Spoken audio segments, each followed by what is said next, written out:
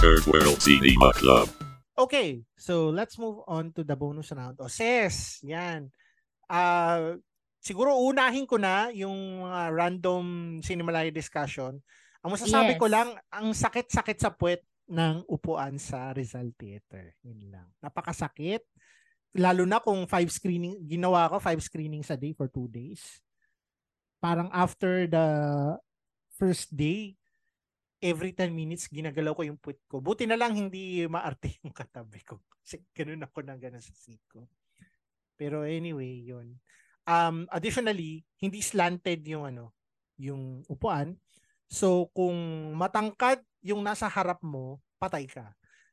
Dun sa screening ng with This Is All Over, halos kasing tangkad ko yung nasa harap ko. Na pwede naman akong tumingin sa gilid. Ang problema, yung babaeng nasa likod ko, kasing tangkad lang ni Princess. Mga ganito ko lang si Princess siguro. So, nagsorry na lang ako sa kanya kasi wala siyang makikita. May dalawang malaking lalaki na nakaharang sa kanya. Ayun. So, kung magpi-PICC pa rin tayo next year, sana. May arrangement. May arrangement ng height. Eating arrangement. Kahit yung siguro mas okay siya kung alternating yung rows, yung parang hindi mo katapat yung nasa harap mo. Parang to the side siya. Siguro mas may distancing ganun. Oo, para hindi masyadong detrimental yung harang. Kasi otherwise sobrang alam mo yun, kaya lang naman ako nag-PICC para nandun na lahat, ganyan. Pero baka Ayala Malls na lang ako next time kasi at least doon medyo maayos-ayos yung upuan. Additionally, kung nag-festival pass kayo, ako nag-festival pass ako, parang it's just very slightly more convenient kaysa sa bilhin mo na lang manually yung tickets. Parang nawala na yung convenience nila sa Cinemalaya. I guess hopefully in the future, ma-implement nila yung ginawa nila sa CCP, pero I don't know. Sana ma-implement nila yun. Ewan ko kung magagawa nila. Pero anyway, yun. Ses, may tanong ka ba? Ay. Mahal na tickets. Diba? 300 na isa. Mahal. Kung estudyante ka, 200. Parang, 200. Diba? Saan ka pupulot ng 200 kung estudyante ka? Pangkain mo yun. Allowance. Hassle pa pumuntang PICC. Mahal pa rin kahit student. Totoo. Nasa likod yun, di ba? Yung PICC. Nasa likod siya ng CCP. So, medyo. Lalakad ka pa rin talaga. Medyo far back. Yeah. Tapos lahat ng araw, may oath-taking, merong graduation. To the point na si Pat Tingjoy ng Rookie ay nag-graduate, nag-oath-taking as architect habang may screening ng Rookie sa kabilang diba? Oh. Kasi nakaterno siya tapos nagpo-push siya doon sa installation nila sa second floor. Oo. To, bali kasi previous editions, iba-iba naman talaga yung catering ng Cinemalaya. Pero this year, parang dami ko narinig na comments about Founders Donuts. Na mahal ang Founders Donuts. Ay, hindi pala siya mahal. Pero okay lang. Mas mahal siya sa Dunkin ng slide. Medyo masarap naman. Masarap. Mas haba talaga ng pila. Sobrang haba lang ng pila. Mas mahaba pa yung pila niya sa pila sa sinihan. Sa tickets. Feeling ko kung pumunta ka ng Harbor Square, tapos babalik ka, may pila pa rin sa sa Founders Donuts. Sa Founders Donuts. Grabe. Oo. Pero masarap yung donut. Masarap yung donut. Yung paborito ko yung biscocho. Gusto ko talaga? yun. Ay, naku. Ako natikman ko yung coconut Masarap. Masarap. Uy, pero lugi nga naman talaga dun sa 350 tapos yung upuan mo parang mas masarap pa mo po sa monoblock na may Ay, actually, na may or para siyang yung parang magkano ba sa Ayala Malls Manila Bay? Parang 407. Lahat 300. Lahat 300? Almost 500. Lahat 300. Kapag normal yung lahat sa 300. Lahat tapos parang ang dating PICC lang yung may discount.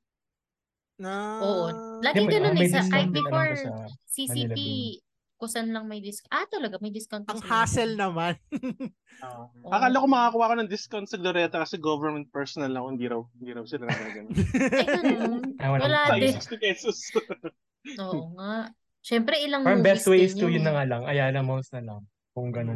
Parang ganun nga, ayan, normals yung maganda ba yung ilaw? Kasi sa Glorieta medyo madilim nga. Yun nga. Madilim sa Glorieta at sa Trinoma. Pero Ayala Malls, Manila Ang, Bay, ang, one of my favorite. ang Okay, inisip oo. kasi yung Tsaka parang UPTC. Cinema 5, Okay din. nung nanood ako ng Cinema Mm. 1 doon, medyo maliwanag eh. Kaya akala ko yung Cinema 2, maliwanag. Medyo madilim eh, sa lahat.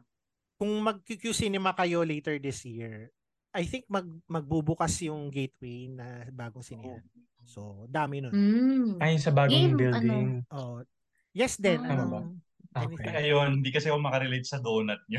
Joke lang. So, puputulin ko lang yun. May tatanong lang ako tungkol pa rin sa films.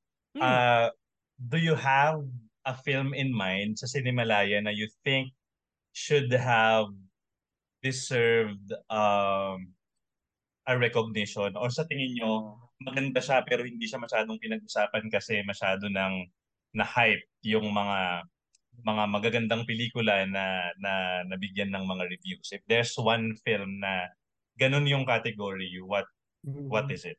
Ako, sige. Ang hilig makipag-away ni Redemptor. Grabe ka. Joke lang. Joke lang. Magandang tanong yon. Pero ang hilig ha. Joke lang. Maraming galit sa tether. Maraming galit na nanalo yung tether. Magkakasundo tayo, princess. Nasaan mo? Joke lang. Hindi, seryoso lang. I wanna hear your thoughts. Kasi I have one in mind, pero gusto kong marinig yung sa inyo. Sige, sino muna sa atin? Sino? Ako mabilis Roy. lang. Sige, Roy. Although it won awards, I feel like underrated pa rin yung huling palabas. People are not really talking about it, and whenever people are talking about it, the usual comments are like, hala, ano nangyayari? Or bakit ang bagal?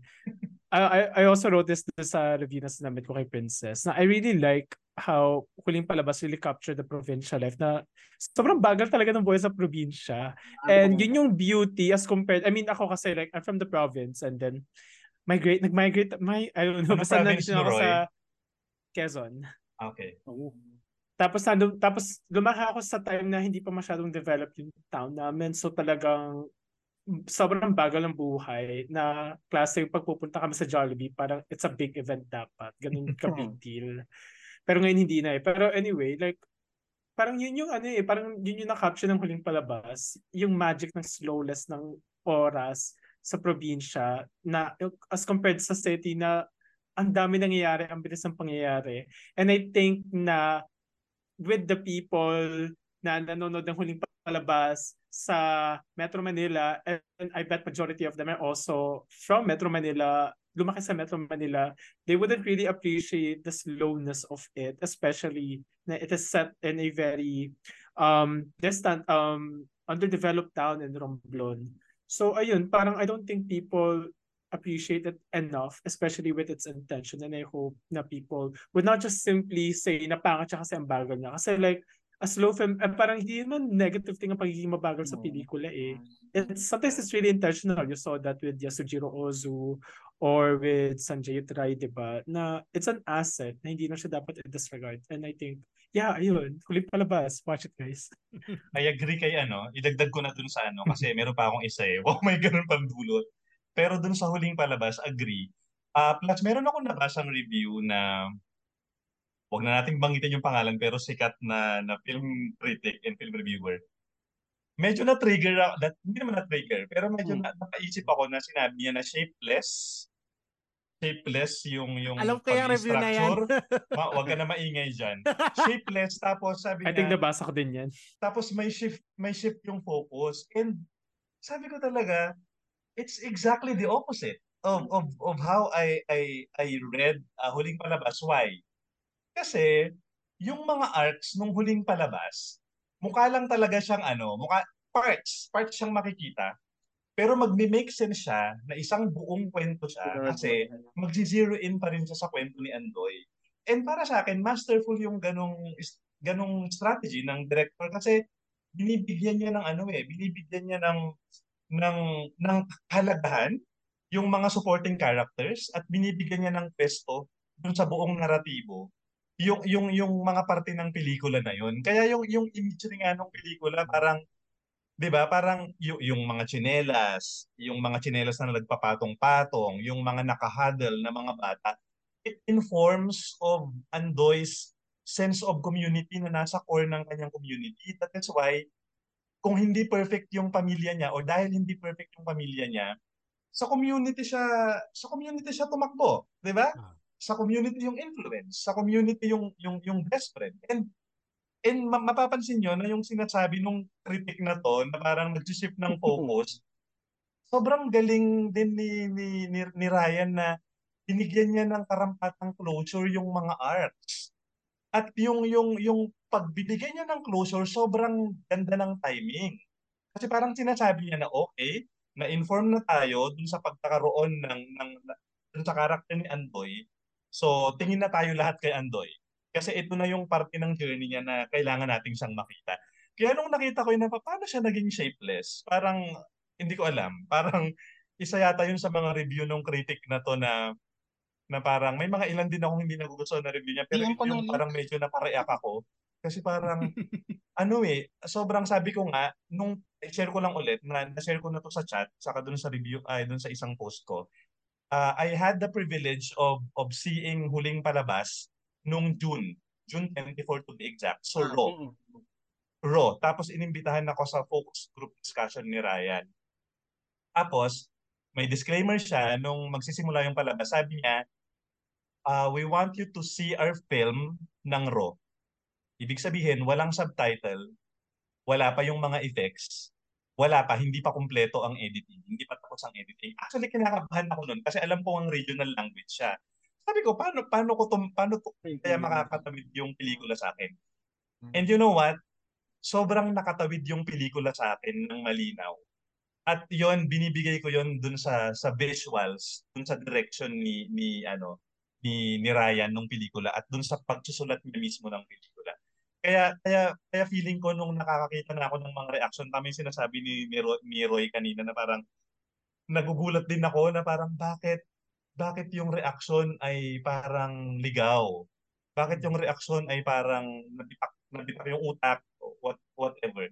Parang ganun yung reaction. So anyway, siguro ini-inform din talaga tayo nung ano natin, nung una preference, tsaka siguro nung background tsaka ng sariling experience bilang probinsyano din ako. Gets ko yung imagery pati yung imagery ng nung gawa-gawang TV, yung iniikot. Pinagawa sa amin na project yung elementary.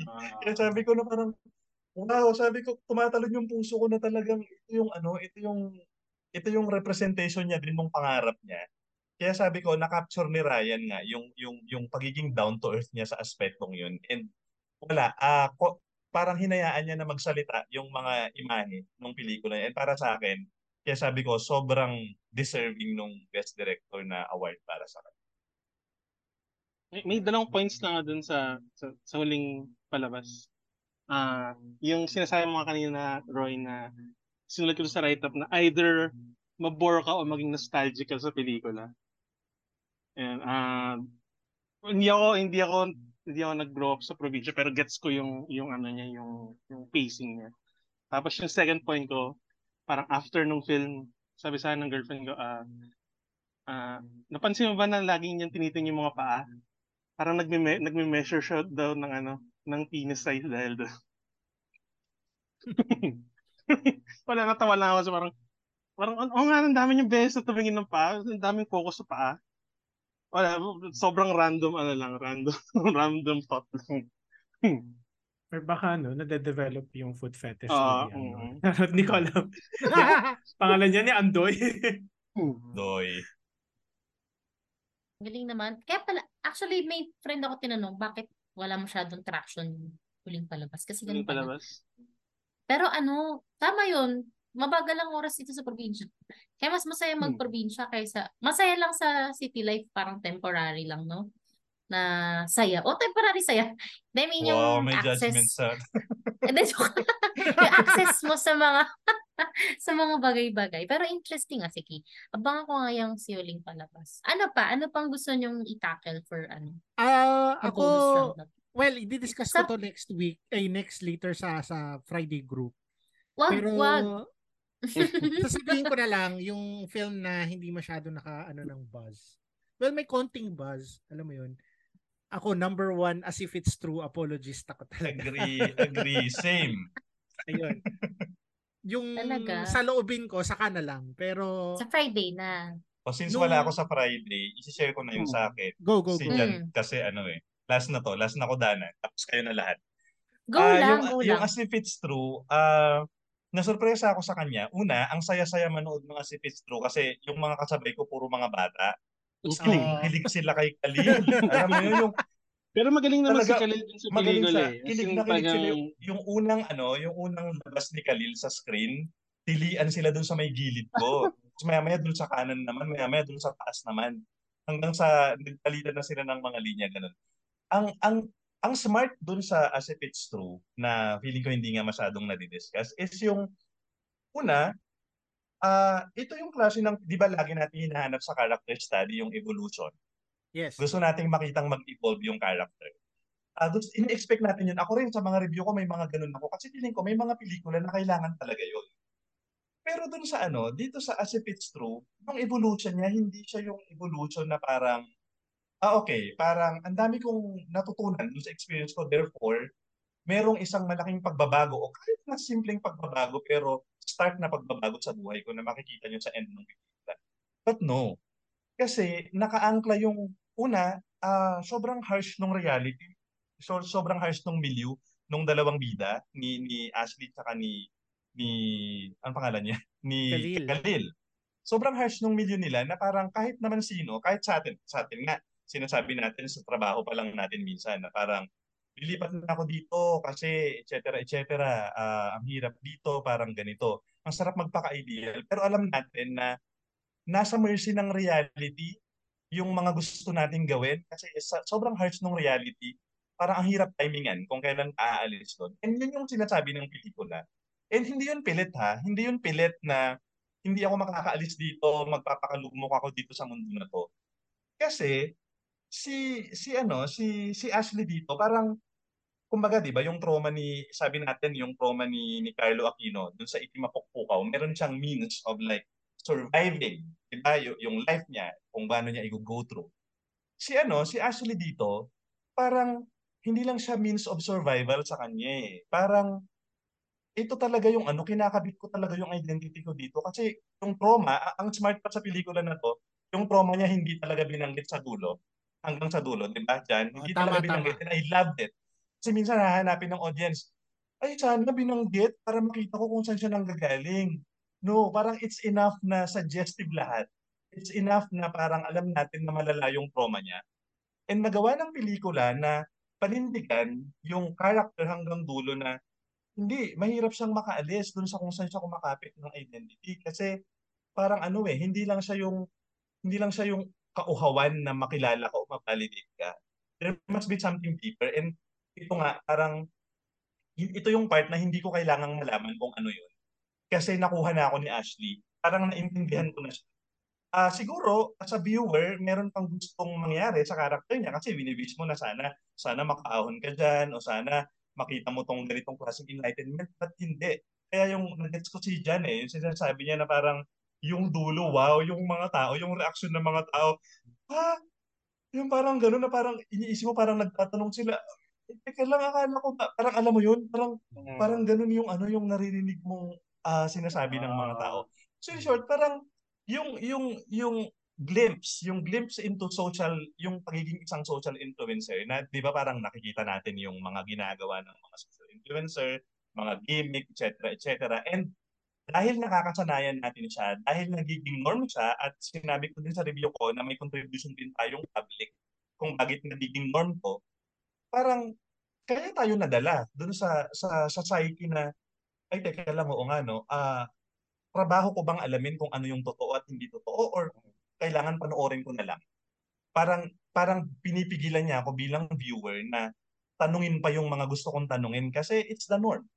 'Di ba? Parang sinilence tayo ng norm. At tayo, hindi na natin alam kung sinilence ba tayo kasi nag-enjoy tayo or na-silence tayo kasi kahit tayo, naging blurry na rin sa atin yung linya na naghihiwalay sa totoo at sa kasinungalingan. So para sa akin, sobra. Gusto kong palakpakan yung Asipits to na hindi ko akalain na ganun siya magiging ka-smart at ganun siya magiging ah, connected sa atin bilang view. Ayun. Kanung pinanood ko yung pelikula nung patapos na, katabi ko kasi si kapwa SFFR member si June Mendoza. Tas Sino si? sinasabi si June Mendoza. Okay. Sinasabi ko siya, galing. Ang galing. Ano narinig mo 'yon? 'Yon. Basta gusto ko sana siyang i-discuss pero sige, next week. Yeah.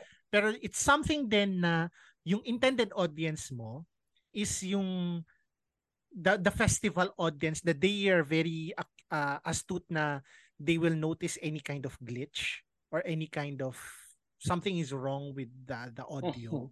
Tapos doon mo ipapalabas tong pelikulang to, 'di ba? So, yun it's so clever to me. Yeah, Na agree. wala lang. So, parang ang yun, yung ending na yun parang shit, I was blown away. Parang galing. Galing. Actually, gusto kong pagpantay-pantayin talaga yung rating ng 5 na panood ko na gawing 4.5 na lang. Siguro nagkatalo na lang talaga siya sa siguro dun sa konting lamang na lang siguro sa artistry, but in terms of yung pagiging parang ang galing ng pelikula. Para sa akin, pantay na nga silang 5 eh. Sa totoo lang. Diba? Ang hirap niyang ang hirap niyang i-decide kung alin yung mas maganda. Parang ganun. Parang in the end, parang person na sobrang slight personal preference na lang eh. Kasi any one of these films could be a choice na ito pinakamaganda. True. Ayun. Walang nagre-reklamo nga na eating nanalo eh. Siguro feeling ko kung eating nanalo, wala rin magre-reklamo eh. Parang ganun, di ba? Sana nga ipalabas na sa streaming yung As If It's True. Oo nga. Panoorin ko talaga siya ulit. For release siguro. Minsan, dati ganun ako marada sa Cinemalaya. Chine-check ko kung sino kaya dito yung mga i-release sa pelikula. Tapos sino hindi sa sinihan, papanoorin ko yung mukhang ibubur yung lang sa Well, idea first naman si As If It's True. So, oo nga, mukhang baka dito Prime Video siguro yan. Yung sa rookie talagang talagang sinadyang di ko napanoorin. Prime Video yan. Saka sobrang popular niya, I wouldn't be surprised kung may wide release yan. Ayun, Ses, may gusto ka pa itanong sa amin about Cinemalaya 2023? Sabi ni Adrian Mendizabal, si Adrian Mendizabal by the way, cinephile siya na ngayon, member na siya ng faculty ng UPFI. So, medyo may karapatan siyang magtanong. In terms of film. Doctor na ba siya? MA na siya, MA. Tapos, pero ang galing kasi, talaga siya, ECE yata ang course niya or Chem. So, tawag doon? So, tinatanong niya, okay lang daw ba sa atin yung reviews na may art cards and rating system. So, what do you think, guys, about those kinds of reviews? Ako, short lang din. Wala naman akong problem doon. Kasi, I feel na yung sinaunang film criticism was not on paper. Maybe it was more oratorial. Second, we're evolving diba? Nasa ibang mundo na tayo So, kung magsistick ka pa rin sa written form, diba? Parang, di naman sa mapag-iwanan ka, pero yung accessibility lang kasi talaga yung habol natin as reviewers or critics. Ganyan. So, wala naman din akong gusto ko lang din, sana bilang natin to, craft natin, ihon pa natin siya.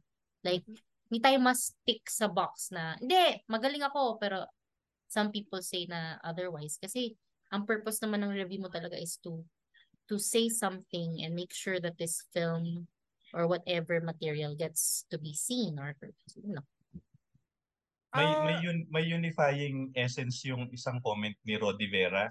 Post niya sa Facebook actually after ng mga gulo-gulo, 'di ba? Na nag-post si Jade Castro, nag-post si Philbert D, nag-post din naman yung iba na mga filmmakers. So parang ako naniniwala naman ako na kahit ano naman ang sabihin mo sa pelikula, kalayaan mong sabihin. Pero naniniwala din ako na hindi lahat ng opinion valid. Kaya nga may trolls 'di ba? Kaya nga may mga kasinungalingan na kumakalat na inabsorb ng mga tao. So it's siguro yung sinasabi ni Ses na how we hone our craft. Yun yung yung katulad nito, parang ang dami nating natututunan sa discussion na to. It's dahil nagsusulat tayo, parang kailangan mo lang talagang magbigay ng malinaw na argumento kung bakit ganun yung statement ko sa pelikula. Sinabi ko kay Ryan, director ng Huling Palabas. So, natuwa siya sa review ko kasi sabi niya na nakuha ko daw yung gusto niyang iparating dun sa pelikula. Pero sa pag-uusap namin, sabi ko sa kanya, pero Ryan, sabi ko, ang mapapromise kasi pinag-usapan namin criticism sa chat. Sabi ko, pero ang mapapromise ko lang Ryan, kung dadating yung pagkakataon na hindi ko magugustuhan yung susunod mong pelikula kung sakali, Sabihin mo rin. ipapangako ko lang na sisikapin kong maging malinaw sa argumento ko. And I think yun lang naman yun. Parang ako, ang hinahanap ko lang naman halimbawa sa mga nagbigay ng sasabihin na parang nakakabagot ang mga eksena, hindi tumutukoy sa bla bla bla yung mga eksena, tapos hindi mo na sinabi bakit. Yung mga ganun, hindi naman ako naghihingi ng parang magtatag ka ng film theory sa review mo or like ang dami-dami mo, parang kailangan mong patunayan na ang dami-dami mo nang napanood ng pelikula. Pero yung basic lang siguro ng argumento na ipaliwanag mo bakit yun yung stand mo. Yun lang naman. Kasi ako rin yun yung tinatanong ko sa sarili ko. Kaya nga minsan pag nagpo-post ako ng parang hindi ako nagandahan, tapos hindi pa yun yung review, di ba? Sabihin ko, susunod ko na lang yung review. Kasi parang disclaimer ko yun na uy, wag niyong i-take na na humahanas lang ako na napangitan ako. Pinaghandaan ko lang yung review. Parang gano'n.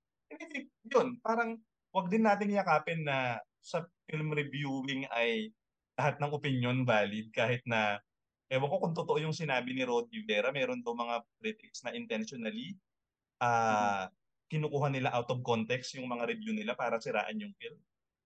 May mga ganun ba kayong nabasa?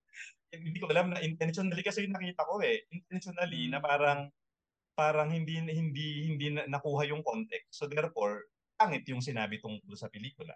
Kasi parang ang tingin ko naman doon, baka nagkamali sa pagkuha o pagtingin. Pero sabi niya, intentionally. Anyway, yun lang. Parang siya, parang hindi naman kailangan actually mag-away. Parang may point naman pareho. Pero yung pag dinidismiss mo na kasi yung argumento ng iba, feeling ko, yun na yung hindi okay. Ayun. Agree ako kay Den, no? Sa akin, okay lang ako sa kung anong form yung gagamitin mo. Yung problema ko yung content. Kung ano yung laman ng sulat mo. Kung kasi kumbaga criticism, artistic reaction din yan to art. So kahit na mag-haiku ka dyan, mag-interpretative dance ka, basta malinaw yung intention mo dun sa gusto mong sabihin tungkol dun sa kinikritik mo, okay lang yun. Pero kung kasi tayo, 'di ba, very yung kailangan kung mababaw lang yung pagbasa mo ng pelikula at lalabas talaga yun dun sa simulat mo kahit na kahit na magsulat ka ng libro. Oo, kung mababaw talaga siya. Kung nag-art card ka pero maganda yung sulat mo doon, kung substantial yung critique mo, okay lang, kahit na art card yun. Yun lang talaga sa akin. At saka tama, nag-agree din ako sa cases na kasi nag-gravitate na tayo towards shorter form content. Yung worry ko lang dyan is hindi pa nagka-catch up kumbaga yung critical discipline or yung paghulma kumbaga sa critical discipline doon sa shorter na content na tipong one sentence. Gusto kasi ng tao, di ba? One sentence review. Gusto nila score lang. Anong rating mo? Kahit sa mga cinephiles dyan, mga friends natin sa Facebook. Oy, blank, says, rating mo dito? Hindi. Or maganda ba? Pag tinanong ko maganda ba? Ibang hirap sagutin na rin nun. Mahirap sagutin. Ang hirap sagutin nung kasi maganda ba? Pangit ba? Ako, pwede ko sabihin, pangit siya, pero nagustuhan ko. May mga ganon. Meron namang alanganin ako dito, merong problema. Alam mo yun, hindi mo lang siya masyadong reductive yung iaano mo lang siya to score or sabihin mo, maganda, pangit. Di ba? Yung mga ganon. Ginagawa ko lang pero hindi ko gets talaga yung negative. Like how? How? Yun lang. Tanong lang sa akin. Parang, like how? Kung ako, kung sabihin kung pangit siya, sabihin mo kung bakit siya pangit. Yes. Yeah. Pero ang malala kasi din, ay sorry, go lang. Go lang, Roy. Sorry, mabilis na. Ako, siguro sa klase ko kasi, pag nagde-discuss kami ng pelikula, hindi ko tinatanong kung nagandahan ka ba or hindi. Ang Yeah. tinatanong ko, kamusta ang experience mo sa pelikulang to? Kasi Yeah. parang, if you have the question na maganda ba or hindi, you're trying to make it parang way too objective. Eh, di ba nga, parang personal taste mo naman Wala talaga nang yung discussion. pagdating sa... Oo, di ba? So, lagi ko na, kamusta yung experience mo? Kasi may mga pangit na pelikula na i-recommend ko pa rin. Di ba? Maybe like may matututunan ka or like parang it's really a whole different experience. For example, mga cult films, di ba? So yun. So it's really all about the content. Dun sa question naman na okay ba yung art cards and ratings? Okay naman siya sa akin if it invites people to read what you think about the film. So sana hindi lang limited na like 3/5 yan. Pero like bakit 3/5 yung bigay mo dito? Or bakit ito yung opinion mo? And this is also connected din sa sinabi ni Den na i-explain mo kung bakit ganun. Yeah, I know na parang in our digital age, puro mga short span yung mga tao ngayon na gusto nila lahat mabilisan. I think kaya pa rin naman i-explain kung bakit ganun yung naging thoughts mo instead of just simply saying na parang hindi buo ang storya. Bakit na-feel mo hindi buo ang storya? I think you can say that in 1 to 2 sentences pa rin. Yun. Totoo. Ang sa akin lang sa ratings, tulad niyan, 3/5, maaawain ka, bakit itong pelikulang to 3.5? Diba? May mga ganyan. Kaya ako sa Letterboxd, di na ako nagre-rate ng stars pag Pilipino. Doon lang sa table lang natin naglalagay ako. Naalala ko si kung kilala si Anthony Fantano. Yung Yeah, sa yeah, music. yeah. YouTube. So, Yeah. yun, dami niyang hater. As in, dami yung pangit yung review niya. Parang binigyan niya si Kendrick Lamar ng 7 na nanalo ng Pulitzer ba yun? Yun, so Yeah, parang yeah. dami na galit sa kanya. Tapos parang, ang sabi, parang naglabas siya ng video niya na parang sinasabi niya, number lang naman yan eh. Ba't yun yung pinapansin niyo? Parang hindi niyo pinakinggan yung pinagsasabi ko? Parang gano'n na, yun, parang yun, number lang yun. Parang kay Roger Ebert din natin, may ganong issue siya na yung 2.5, di malaman kung positive ba yun o negative. Kailangan Sobrang- mong basahin pagka Oo, kaya mong kaya sa basahin website niya, oo. Oo. Kasi yung, Yun, minsan Saka- yung, Ay, go. yun lang. Parang yung number lang yun eh. It's just a number. Mm-mm. Yung kay Roger Ebert, gusto ko meron kasi akong book niya na ng reviews na yun yung gusto ko sabihin dun sa girl. Sorry naman dun sa girl na nag-post. Nag-umpisa ng lahat ng fiasco na to. Charing. Na actually si Roger Ebert, nirate niya, let's say, yung movie ni Drew Barrymore before ng 0. Pero kasi, ang maganda nun, in-explain niya kung bakit niya binigyan ng 0. Like, wala siyang nutritional value or what. Nutritional or educational or whatever value. It doesn't Anong bring film to? anything. Hindi pala Yung basta nakichismis. parang ex-husband pala ni Drew Barrymore. Basta early Si 2000s Freddy na. got fingered. Yes, Freddy Freddy got, got yes. fingered. Yes. So, lahat ng Freddy got Tom fingered Green. na films, si Tom Green yan. Lahat ng movies To si Tom 0. Green, 0, -1, ganun. Siya Ah. lang yung nilalagyan ni Roger Ebert ng -1. Wala pa Kasi namang nga naman, negative infinity square root. Wala namang, Wala wala. square root. Namatay na siya at lahat na Mahilo-hilo na nga ako sa negative, may infinity pa. bago May niyo square root ma-realize na pa. maglagay.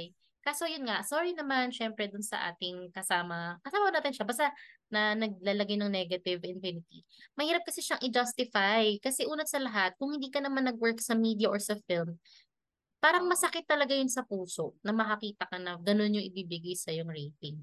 Para matatanggap pa siguro, ako, let's say, before I used to work sa production companies and ayun nga, parang pag nakakita ko na yung gawa namin is rated as 3, 3.5 or 2, okay lang kasi at least alam namin na may room for improvement. Pero kung yung unat sa lahat, isasabihin mo hindi ka na nga professional movie critic or film critic, tapos magbibigay ka pa ng ganong rating. Para mo na sinabi na hindi ka doktor, pero sinabi mo na patay ni pasyente. Parang ganun. Di ba? Para sa akin sa Rotten Tomatoes, parang pag yung pelikula nasa 50 to 60% range, parang alam ko na more or less interesting yung pelikula eh. Yeah, oo. Compared Actually, compared sa actually. mga taga 90% something. Gets Oo, maganda yung 90%. kasi given na eh. May Mm-mm. Diba? mixed reception eh. Some people Mixed really liked it reception. siguro. Some people really disliked. Mm-mm. Merong isang So, merong isang Rotten Tomatoes na ang baba ng score niya pero gusto ko yung anong title nito diyan nakalimutan ko. Yung Chris Evans saka yung isang girl, yung kita sa Central Station. Ay, si Eve, si Alice Eve, tsaka si Alice Si Eve. Alice, ano, Anong yung movie na movie to? nila. Ah, Parang ano yun Yung eh. Silang basta. dalawa lang?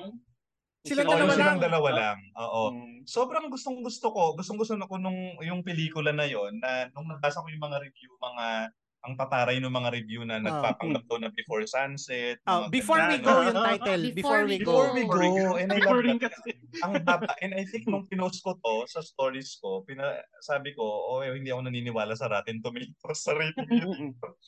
Wala lang, kasi Oh. para Ako sa gusto akin ko din. maganda yung pelikula. Oo. Oo. Nakakainis lang ngayon na ako hindi ako nagbibigay ng 0 sa pelikula. Kahit, Ako nagbibigay. kasi Nagbibigay ka dyan? ngayon, Anong pelikula to? Secret. ngayon may mga Viva Max, sorry Ngayon may mga Viva Max na parang kung may 0 lang sa letterbox, kasi parang hindi mo malalaman kung 0 kasi walang lalabas eh. Parang 0.5 kasi Oo. yung pinaka Yung lowest. mababa sa letterbox. Honestly. Basta secret. Oo. May mga Viva Max films na talagang, oh my God, this is just jugjugan. Ganun na sabi ko. Wala na May siyang ano nga daw nutritional yun, Pinutol mo value. lahat ng sex scene, sabi short nung isang film lang siya. may Oo. nakausap akong isang batikang writer, pero hindi naman siya nagsusulat sa Viva Max. Inoferan daw siya. So malinaw daw ang Mm. instruction pag inoferan ka sa Viva Mm. Max. Malinaw ang instruction na okay, kuda, jug, kuda. Yung ganun. Parang Mm. naka-distribute siya, na Template. kailangan template, yeah. Ganun Oh, daw. in terms of form, parang very similar siya sa parang isang Japanese na genre na ang tinatawag na hindi roman porn, Pinko-Eiga, mga pink films. Mm-mm. Kung natatandaan niyo ang Wow Wow na channel, Oh, meron yan. wow. Mm-mm. Sa Saturday ng madaling araw, meron yan Pinko-Eiga. Oo. Um, Talaga. yung pinaka yung studio na pinaka kumbaga tanyag sa pag-produce ng mga films na yun is Nikatsu. At meron silang series na tinatawag na Roman Porno. So, yung kagaya nga ng Viva Max, parang every 10 minutes daw dapat may sex scene. Yung turnaround time nila for production is just a few weeks of shooting. Baka nga minsan isang week lang. So, it's designed to churn out these movies very fast. Na to be fair to Viva Max, naka-churn out sila ng maraming content in a very short time with little budget. So, ayun. Pero compared naman sa mga Roman porn, yung latest, may Sa mga totoo lang. pelikula. Diba parang, Parang as opposed to jugjug lang ng jugjug. Kasi oo, sa wow, I mean, may mga times na talagang minute ko na lang kasi hindi wala namang fast forward nun eh. minsan nagsiskip Mute ako na lang. Dapat ba ano? Mm-mm. Parang alam ko na yung Ay, mangyayari. oo, ganun. May napanood akong may napanood akong Viva Max film last week. Tapos parang hindi ko na talaga siya tinapos kasi ang haba ng jugjugan scene. Tapos nakakatawa kasi sabi ko napaka-peki naman kaka-jugjug na. Wait, ano to? Sino to? Ano to? I forgot Bugaw? eh. Basta search ko na lang. Basta puro yun Litsoneras? ganun. Sino Alam starring mo, sino starring? nakakanood lang ako ng Viva Max na yung kapag nagdi-discuss na tayo ng mga nire-recommend natin sa pag malapit nang matapos ang taon kasi Mm. wala parang at least doon may mga nire-recommend kayo sila Manny, sila Skilty na mga okay to. So yun yung mga pinapanood ko para at Pagdating ng least hindi huli. sayang yung di ba? Katulad nung ano Mm-mm. nga yung gusto natin at least naka ng Kitty? nomination sa atin. Kitty K7. Relievo, yung Relievo. Relievo, 'di ba? Oh, maganda yun actually. I Gusto ko like yun. that. I like Relievo. Ano pa ba yung Viva Max? Yun lang ata. Kasi Relievo tsaka Kitty. yun lang yung doon Diba? lang kayo. Ay, Si, saka si Kitty. si Kitty. Tapos si Saka Kitty, Silip sa yeah. Apoy. Gusto ko si Silip sa Apoy. Lagi Saka ko Ah, Kitty. champion. Okay lang yung silip sa Yeah. apoy sa akin. Oh, pero Parang hindi siya like the ang dami best. pa rin eh. Pero Dami yung pa rin. mga Dami pa yung rin. mga nagtatap, yung mga top 1, top 2 dun sa Viva Max, Diyos ko po, parang sa hilatsa pa lang eh. Yung pag hindi nyo nire-recommenda, hindi ko na yun papanoorin. Or pag sinipag, baka tumingin ng pandagdag dun sa natin. Diba 20 na review dapat. Yung Ewan ko lang, isang parang para sa akin yung Kitty yung may tamang amount of sex. Oo. Nakakatawa ka na Mm. sex work yung pelikula tapos sa lahat ata ng Viva Max na pad ko last year, yung may pinakakunting sexy na oh, tasteful pa yung Ano dating. siya sex positive na nasa Oo. lugar. Alam mo yun. Yung Tsaka relieve, hindi okay siya- sana, kaso nga lang parang ang dami rin. Ang dami Yung pa rin. ano sa akin sa KTC7, parang talagang sexy yung sex scenes nila Oh, doon. yun yung, kaya nga Hindi eh, siya di ba? kadiri. Hindi siya Yung, kadiri. Ano yung siya, production parang design niya, ginawa alam mo, artistic, Very creative, artistic. ganyan. Tsaka yung, may... Sige, Vincent. ayun, ayun. Hindi, naalala ko yung, anong pelikula, Lagaslas ba yun yung ngayon? Yung nasa Lagaslas? bigatan ata, Lagaslas ba yun? Kalimutan ko Lagaslas? na yung mga, oo. May Viva Max na. Yung sa ano, yung Oo, sa... meron lagaslas. Oo, yung... Hindi pala yan eh. Yung may parang palengke. Tama ba? Yun, di ba? Yung may Yung palengke porn tapos... fantasies ng mga director at saka writers na ano. Very ano, yung Pero mga... grabe sobrang yaman ng ni Vic Del Rosario dahil dyan Oo. Nung Actually, nakaraang buwan ba yun, 7 million subscribers. Magkano ba Tapos Wow. 149 a month. Imagine mo Oo kung gaano naman, siya oo. kayaman. Magkano ba yung budget ng mga ganong, Ay, feeling ko maliit lang. Hindi yan maliit lang wala eh. pang, basta 1 million, gano'n na siguro. May nagkwento sa akin sa isang cast na who worked under a certain Cinemalaya director na Viva Max. Na the budget is parang very modest for a feature film like that. Kaya minsan talaga feel mo rushed yung production minsan. Pero there are some Yung who lawa can... nga, parang kalahating araw ng shoot eh. Oh, in fairness sa Lawa ha, yung first half ng Lawa gusto ko. Yung kasi a lot of Viva Max films Voyeurism. very voyeur yung perspective ng mga kasi di ba male gaze ganyan. Pero parang after nung nagkaalaman na doon medyo bumagsak sa akin yung pelikula. Pero otherwise, in fairness Masyado medyo silang mahilig sa sex and violence. tsaka Oo. drugs, ang dami Yung may drugs. Ay, maganda yung maganda yung world building nung sino yung yung ayaw sa ating director. Si Roman Perez. Si Roman Roman Perez yung Perez. maganda yung RPG. world building niya, yung si Diablo. Ayo, in fairness, Di ba? Maganda yung world building nun. Parang siguro nga Yun yung mga ewan ko, pelikulang kung mga pinulido pa pelikulang, yon na sinamahan ng mas tight na screenplay, parang feeling ko pwede pang may potential pa yun to be better, no? masyado kasi Yung nagfo-focus si sa Diablo. sex. Nakaka-distract. Ayun Okay, lang. sana yung si Oo nga. Diablo, violence lang sana yun kasi medyo gangster yung dating. Di ba maganda, no? Yung Yung niya, kasi ang ganda din ng nun. maganda yung production design niya. Yeah. Anyway, guys. Thank you Okay, so salamat, much. Jam, Salamat. sis, Bye. Vinson. Di tayo nakapag-picture pero kukuha ng screenshot. Bye-bye. Bye-bye. Thank you. Bye.